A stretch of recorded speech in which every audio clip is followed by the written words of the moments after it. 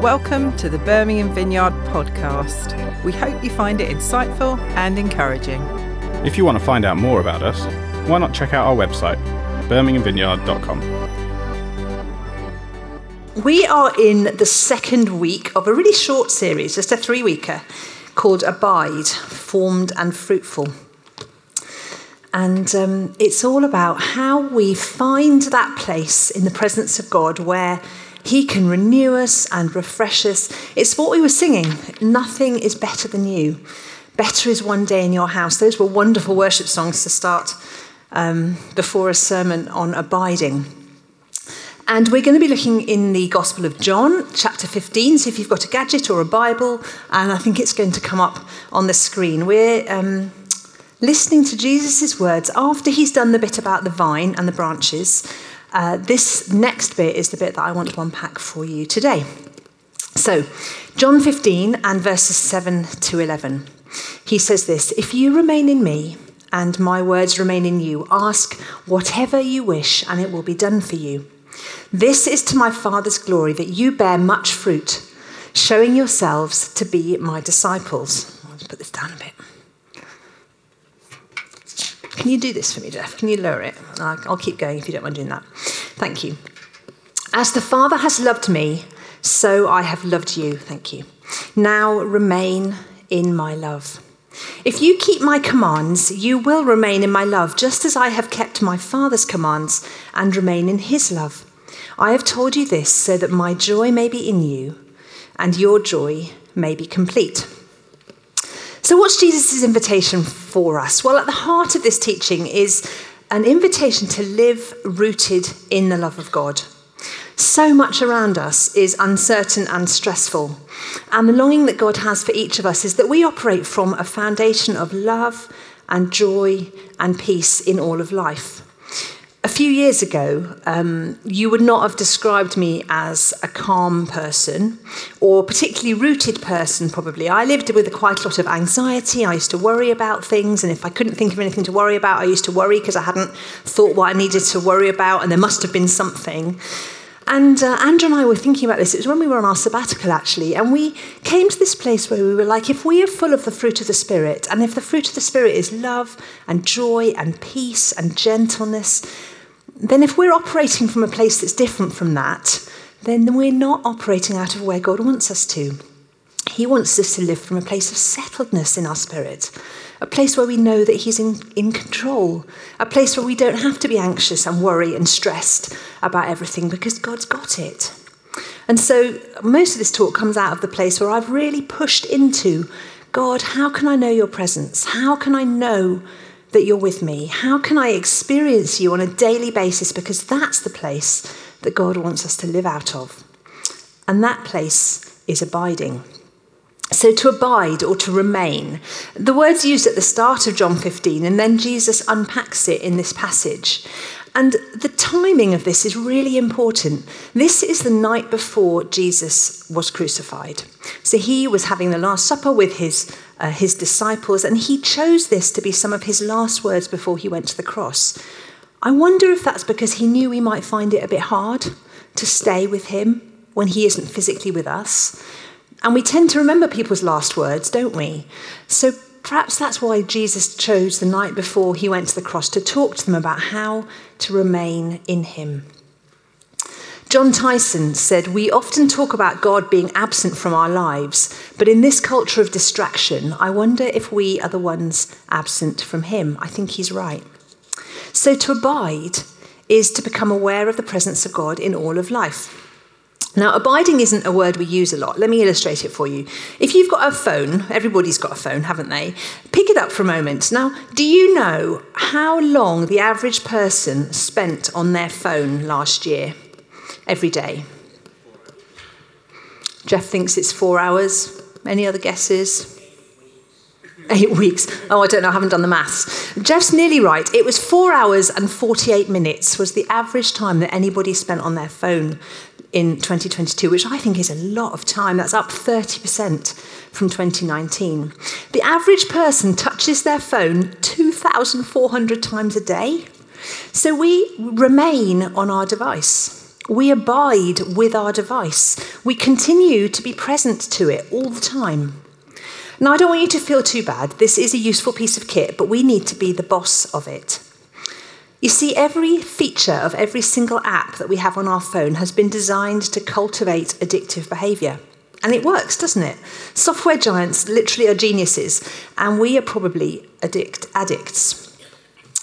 There's a pastor in Silicon Valley called Jay Kim, and he has most of his congregation, I think, they all work in high-powered tech giant companies. And he wrote a book called Analog Christian, and in it he said this: "The digital age is in the business of commodifying our attention. The technologies of the day are determined and designed to keep us scrolling and swiping at all costs, plugged into a feedback loop of impatience, comparison, outrage, and contempt. Blind to the dangers, we enjoy its temporary pleasures, unaware of the damage to our souls." So we are all busy abiding on our phones, but Jesus said, "Abide in me. I'm the true vine. The truth is in Jesus." The truth isn't internal, it's not in the realm of my feelings, it's not on my social media feed, and it's not out there in culture. And so we have this daily invitation to abide in Jesus, to continue to be present to him. And I love the insight in the beginning of Mark's Gospel, in Mark chapter 3. He said, it says this: "Jesus appointed the 12 that they might be with him, and that he might send them out to preach." So the calling of the first disciples, and indeed the calling of every disciple, is to be with Jesus. Now, we don't get to walk around with Jesus like those first followers did, but we do get to walk with Jesus by faith. So abiding includes both time and quality. So the time factor means that when we abide with Jesus, it's not a quick fix to solve all our problems. Abiding isn't a remedy that we just get off the shelf when things aren't going too well and then put back on the shelf once life's back on track. So we don't stop spending time abiding in the presence of Jesus when things are good. No, abiding in Christ is a lifelong relationship with him. And the quality factor means simply that the relationship with Jesus grows more rich over time. Just as friendships or marriages change and deepen over many years, so it should be with Jesus. So Andrew and I have worked out a simple acronym for what it means to abide. And there we go. It's come up on the screen.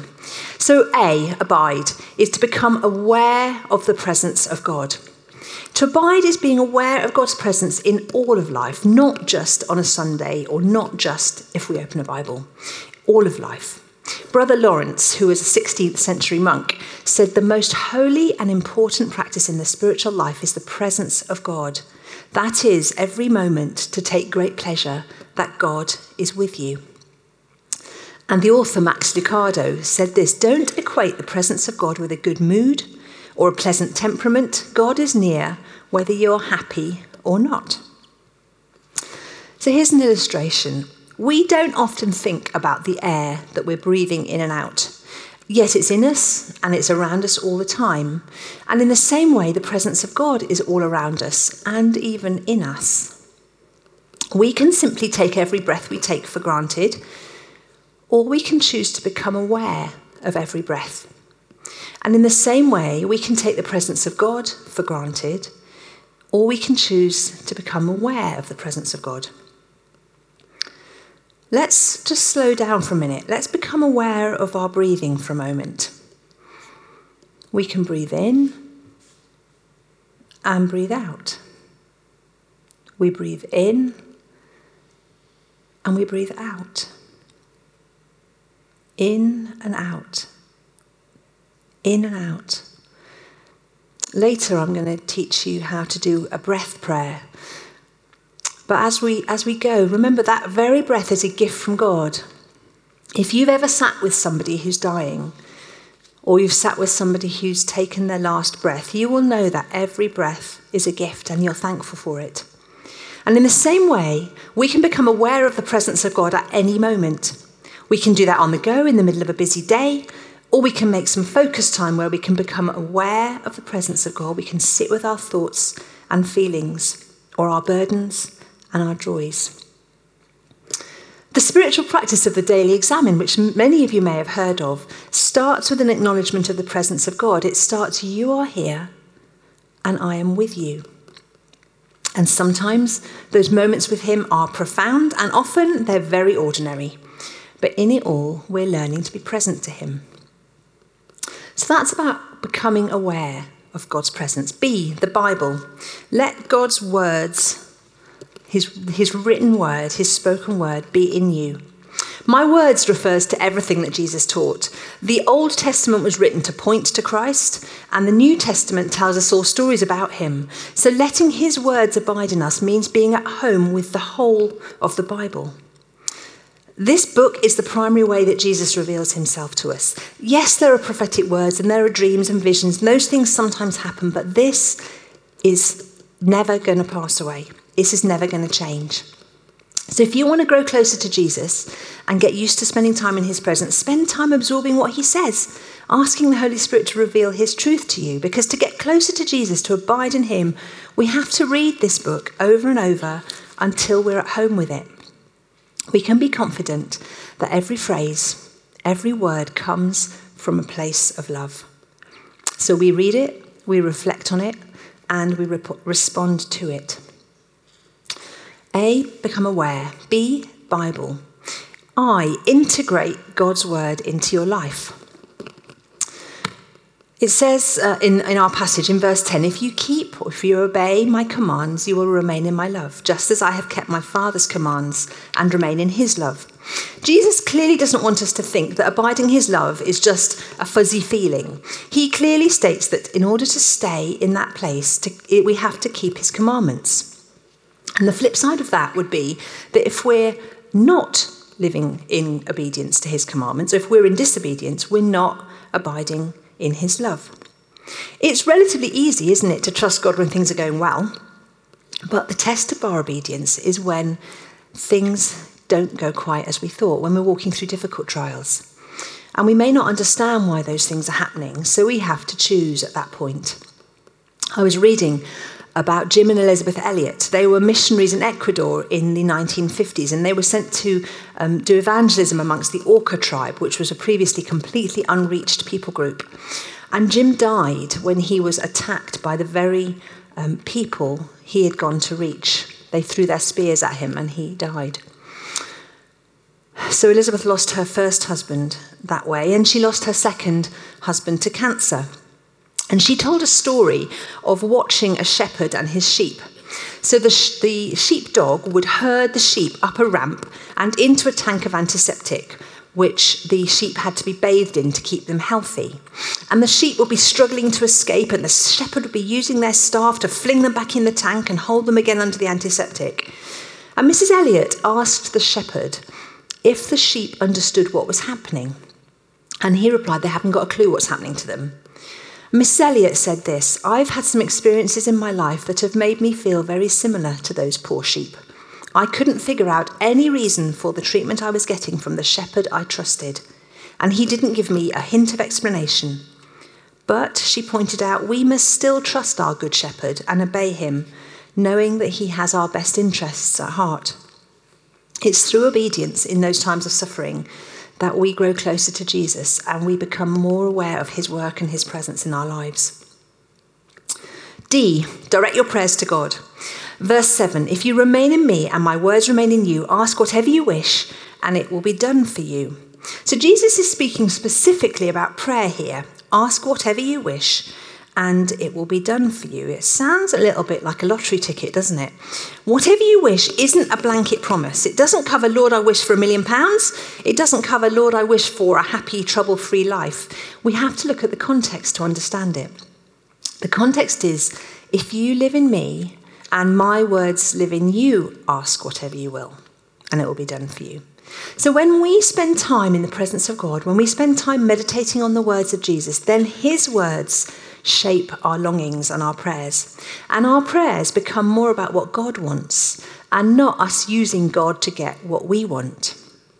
These words aren't easy to understand, I know, even if we limit them to prayer for kind of kingdom things. Like many of us will have prayed for someone who died without knowing Jesus yet. And you would have thought that that would have been a prayer that God would have answered to our knowing.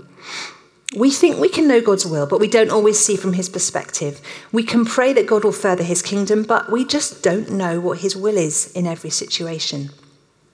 Jesus promises to do whatever we ask, but the scriptures still tell us to wait on the Lord because Jesus doesn't say when or how he's going to do it.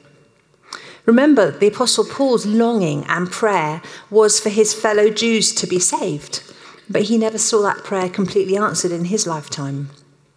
We learn to live with mystery. And God often accomplishes his purposes in ways that seem quite backwards to us. We pray for his gospel to spread, and then God permits persecution, or we pray for power, and his power is made perfect in our weakness. Rick Warren, who is familiar with pain and loss because he lost his only son to suicide, he said this: God doesn't owe us an explanation for everything. And actually what I found is that explanations don't comfort. What comforts is the presence of God, not the explanation of God. And I think that's a really powerful thing. So coming to E, be expectant that God's at work. He is at work in you. He is bearing fruit in you.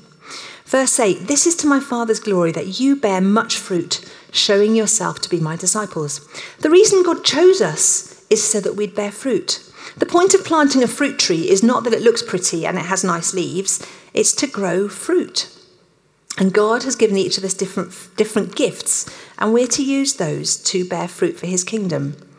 Now, I am not much of a gardener. In fact, I can kill virtually any kind of houseplant that you give me, but I can identify some trees. So if I see a tree loaded with round orange things, I can sensibly work out that that's an orange tree. And if I see a tree with round red things on it, I could probably correctly say those are apples. It must be an apple tree. And you might go, well, duh. Anybody can identify a tree by its fruit.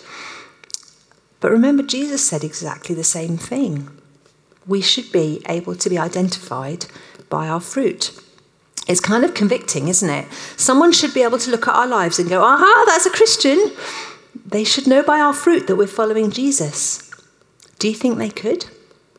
Do you think people will be able to look at you and immediately know what fruit you're producing and where it's coming from? It's a sobering thought, isn't it? Well, you may have heard the quote from the Westminster Confession that the chief end of man is that we glorify God and enjoy him forever. And Jesus says we will glorify God when we bear much fruit. The good fruit is God's work advancing through us and God's character growing in us. So be expectant of good fruit and expect to be full of joy. Jesus says, these things I've spoken to you so that my joy may be in you and your joy may be complete. Obedience and joy. What pops into your head when I say the word obedience? Is it duty? Is it rules? Is it no fun? Does the word joy pop into your head when we talk about obedience? Or fullness of joy? Those things sometimes don't really feel like they go together, do they? But Jesus does say that to experience his joy, we have to keep his commands. He associates fullness of joy with full obedience. And it's really interesting that if you look in John's Gospel up to this point, the word joy has only been used once so far in chapter 3 by John the Baptist. But in the upper room, as Jesus is facing the cross, he uses the word joy 7 times. We can learn something from that. Leon Morris, who's a New Testament scholar, says the world can only offer joy when things are going well. It's relatively easy to be full of joy when you have a satisfying, well-paid job and good health. But it's only those who know Christ who can say we glory in our sufferings, or consider it joy when you face trials of many kinds.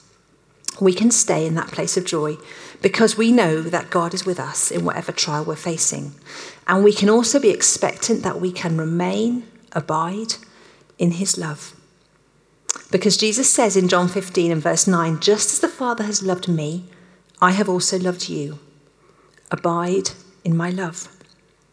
I think that's a staggering statement. Just as the Father has perfectly loved his Son through all eternity, never wavering in his love, so Jesus loves us, his people.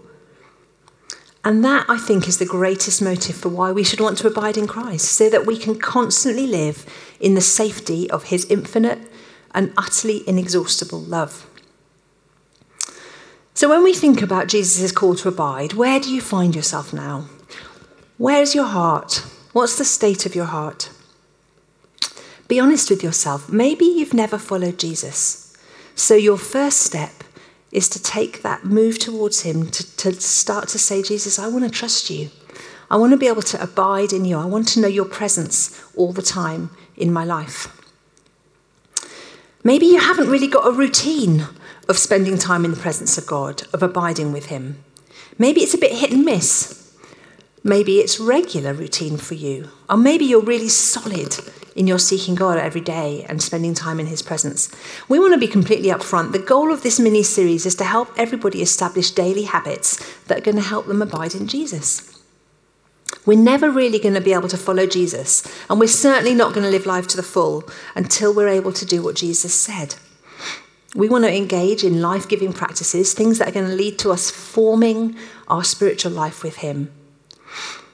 But we want to offer opportunities. These are not obligations. There are opportunities to live centered on God's love, not obligations to earn his love. So how are we going to do it?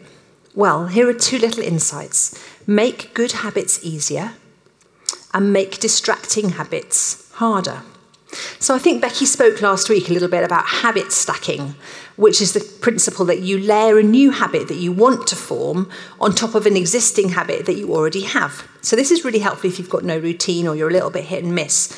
So if you have a habit that happens every day in your life that's not too mentally demanding, like showering or brushing your teeth or making a hot drink, stack the habit that you want, i.e. listening to Jesus, becoming aware of his presence, onto that pattern that's already established. For example, while you wait for the kettle to boil in the morning, rather than dashing around and making your sarnies for lunch and, pouring your cereal into your bowl, rather than doing that, while you wait for the kettle to boil, just stop and say, God, let me be aware of your presence.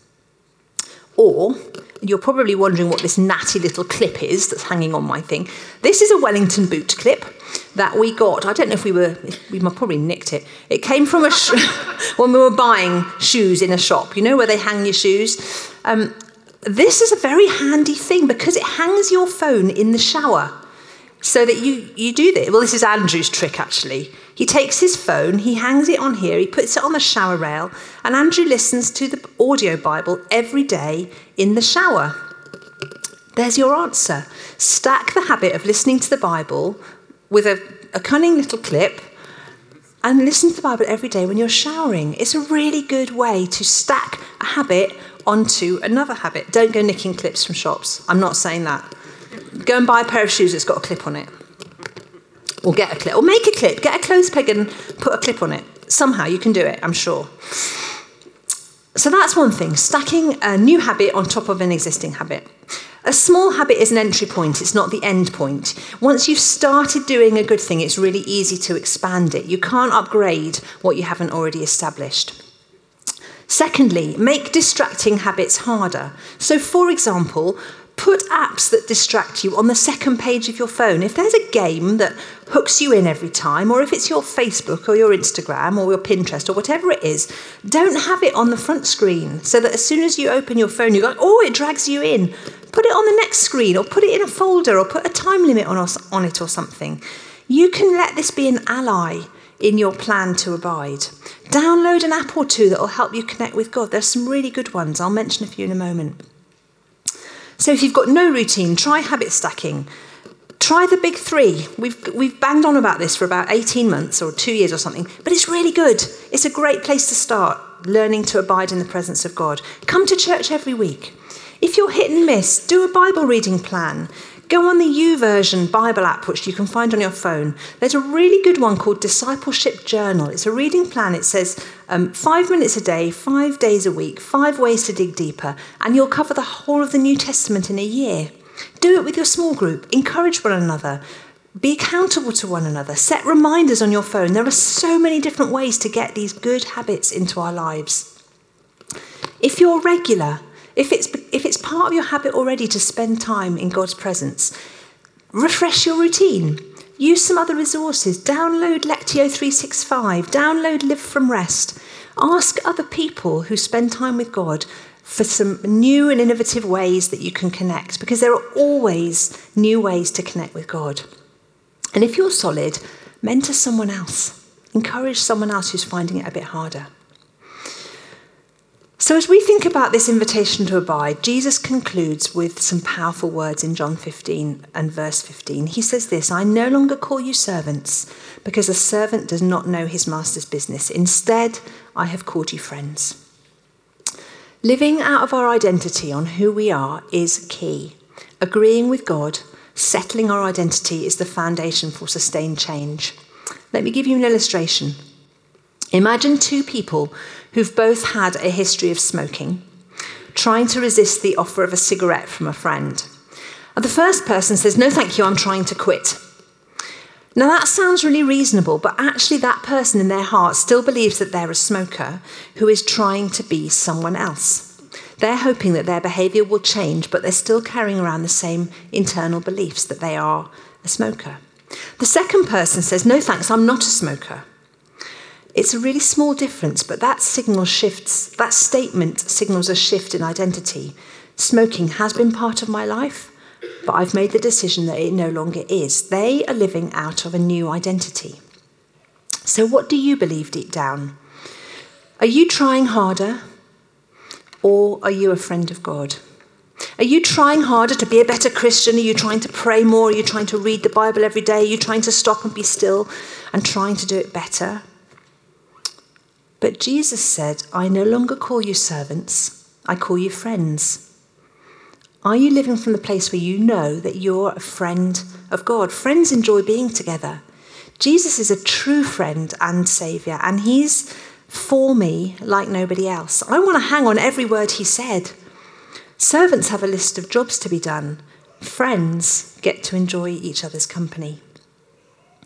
So we're called to abide in Jesus, to be formed, to be fruitful, to become aware of his presence, to let his word be in us, to integrate it into our daily life, to direct our prayers to God, and to live expectant that he is going to form fruit in us as we abide in him.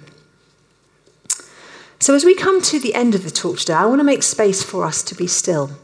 And in this series, we are trying to teach some little formation exercises that you might be able to integrate into your daily time with God. And I want to engage us right now in something called a breath prayer. Now, it's a little bit like what we did earlier, becoming aware of our breathing. This might be new to you, it might be familiar, but it's an ancient Christian prayer practice from the very early centuries of the church. And breath prayer represents a tangible reminder of how close God is to us. Just as we can't live very long on one breath of air, our lungs need air constantly, and our souls need God constantly. So, I'm going to invite you to participate now, just for a few minutes. It's going to be long enough to be meaningful, but not too long to be awkward. And we're going to sit in stillness. So, can I encourage you to uncross your legs? If you feel comfortable, close your eyes. If you don't, then focus on one point in the room. And as we breathe, become aware of the rise and fall of your stomach as the air enters and then leaves your body. As we breathe in and we breathe out. And in the stillness, choose to be aware of the presence of God.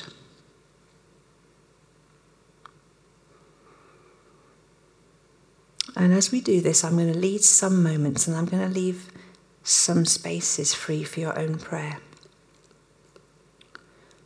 So we inhale and we exhale. Keep a gentle pace. Breathing in and breathing out. Breathing in and breathing out. And as we do this, we find a piece of scripture, with just one phrase that we can repeat as we breathe in and we breathe out. So today we're going to use Psalm 62 and verse 1. It says, "My soul finds rest in you alone." So as we breathe in, you can say to yourself, "My soul finds rest." And as you breathe out, "In you alone." My soul finds rest in you alone. My soul finds rest in you alone. You might sense God speaking to you, or you might simply be aware of his presence and his closeness. My soul finds rest in you alone.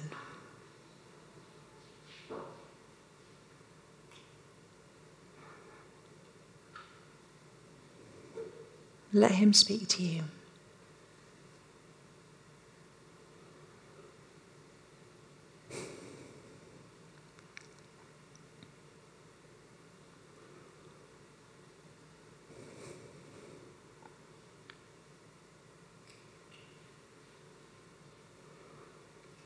And I'm going to conclude this time with the words of Jesus.